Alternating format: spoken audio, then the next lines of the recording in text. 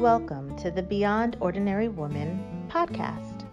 Every 2 weeks, we'll post a podcast version of one of our free training videos, but you can access them now at beyondordinarywomen.org. This episode or series includes downloadable information on our website, beyondordinarywomen.org. Go to Resources on the main menu and click on Podcast/Video Extras. Enjoy the podcast. Hi, I'm Kay Daigle of Beyond Ordinary Women Ministries. Thank you for joining us for this video and podcast on justice in the Bible. And our guest for the series is Nika Spalding. Nika is the resident theologian at St. Jude Oak Cliff. And it's always a pleasure when Nika joins us for these videos because she has so much expertise, she has so much knowledge, and she's so gracious to join us and share that with all of you. So Nika, as we think about justice in the Bible, I'm really aware of the fact that it wasn't too many years ago that I really became aware of how prevalent the theme of justice is in the Bible. And I think it took me a number of times of reading through the whole Bible and writing a Bible study on the Old Testament prophets that I was really overwhelmed with how important justice is in the Bible. So in this particular video, which will be the first one of three, Nika is going to talk about defining justice for us so we know exactly what we're talking about. What is biblical justice, Nika? Yeah, such a good question. And I love that. I think if you spend any time in the prophets, you can't help but learn about justice. And so that's often a place where I send people is to the minor prophets. But, you know, when we hear the word justice, it's so interesting. Okay, this is such a 101 thing that I know your Bible teachers will want to know is that you might hear a word and there might be like the normal English vernacular usage of that word and what we mean when we say it. But then there's words that have their actual biblical infused meaning. And justice is one of those words that these might be two different things. And so when people hear the word justice, usually what comes to mind is they think like Justice Department, cops, you know, court cases, sort of the penal judicial system in America today, which isn't necessarily wrong. But the biblical definition of justice is so much bigger than that. And it's a lot more comprehensive word that really has a lot to do with how we relate to each other. And so the biblical word for justice, it first shows up in the Old Testament, and it's the Hebrew word mishpat, which is fun to say, mishpat. And it's really a word that is, Tim Keller, I think, says it best. He wrote a book called Generous Justice, and he says it's giving people what they are due, whether that's punishment, which is sometimes what people are due, but also protection and care. And so that little last piece, that idea of you give people what they're due. And sometimes someone breaks a law and what they are due is some sort of punishment, right? I mean, it's a good thing that God disciplines his children. There are punishments for lawbreakers. But justice in the Bible is also making sure that the vulnerable, making sure that those who are most likely to face injustice, the widow, the orphan, the poor, the foreigner, all of them, it's giving them the protection and the care that God wants for them. That's also a part of this biblical definition of justice, this all-inclusive idea of you treat people the way that God would have them be treated, and you give them what they are due. And of course, every person's due goodness and rightness and equity and all these things. And so that word mishpat, justice, is a really big idea in the Bible that shows up from Genesis all the way to Revelation, literally from beginning to end. And you can't really define justice, mishpat, if you don't also define the word righteousness, because those two words go together all the time in the scriptures. And so that word righteousness, it shows up in the Old Testament Hebrew as the word tzedakah. And it's a really simple word. Like we always think of righteousness in the New Testament context where it's like, oh, Jesus's righteousness becomes our righteousness. And you go, okay, yeah, but what does that mean? Like, what does righteousness mean for us in the Old Testament?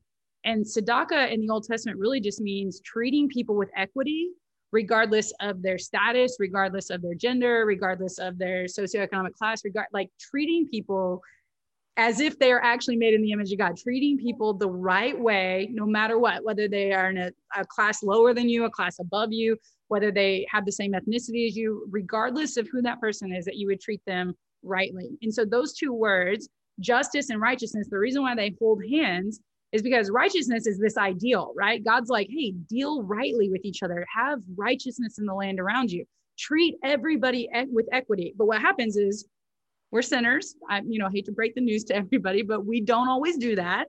So what'll happen is this is how we should treat each other. But what happens is an injustice will take place. We don't treat someone fairly. We don't charge them the right amount. We fail to protect or care for them. Justice is the means by which we restore that righteousness. What are the steps that we take to bring either those who broke the law toward punishment, or also the vulnerable who are now hurting? How do we bring them the protection and care so that everybody's back to this ideal, which is righteousness in the land? And so those two words are really important to, I think, any Christian's understanding of what it is that God wants for us in how we deal with each other.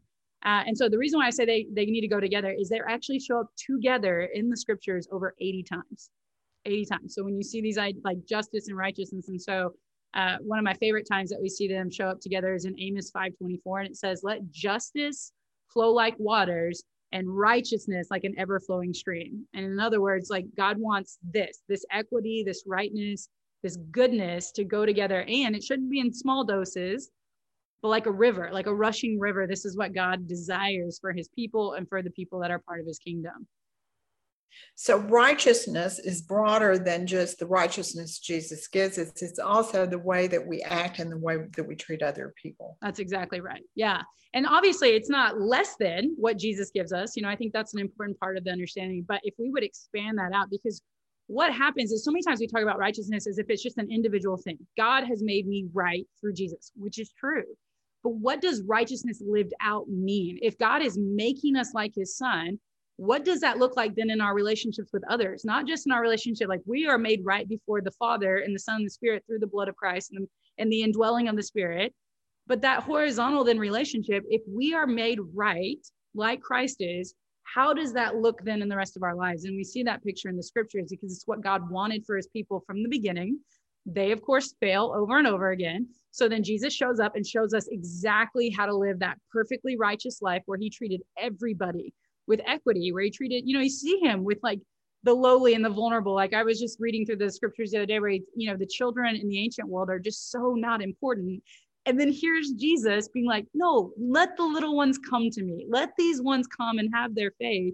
And that's an embodiment of what righteousness looks like. And so when Jesus goes to the cross, dies, rises again, and his righteousness becomes our righteousness, the outworking of that is how we relate to people, whether we like them or not. I think that's the hard thing too, is so many times we like to be kind to those who look like us, act like us, talk like us, but the scriptures are calling us to, hey, even for difficult people, even for the vulnerable, even for people who don't look like you, even for people who you don't have anything in common with, are you able to treat them rightly? And when there's an injustice, are you willing to take the steps to then make it right again? Because that's what Jesus would do. And we, of course, want to be like our Savior.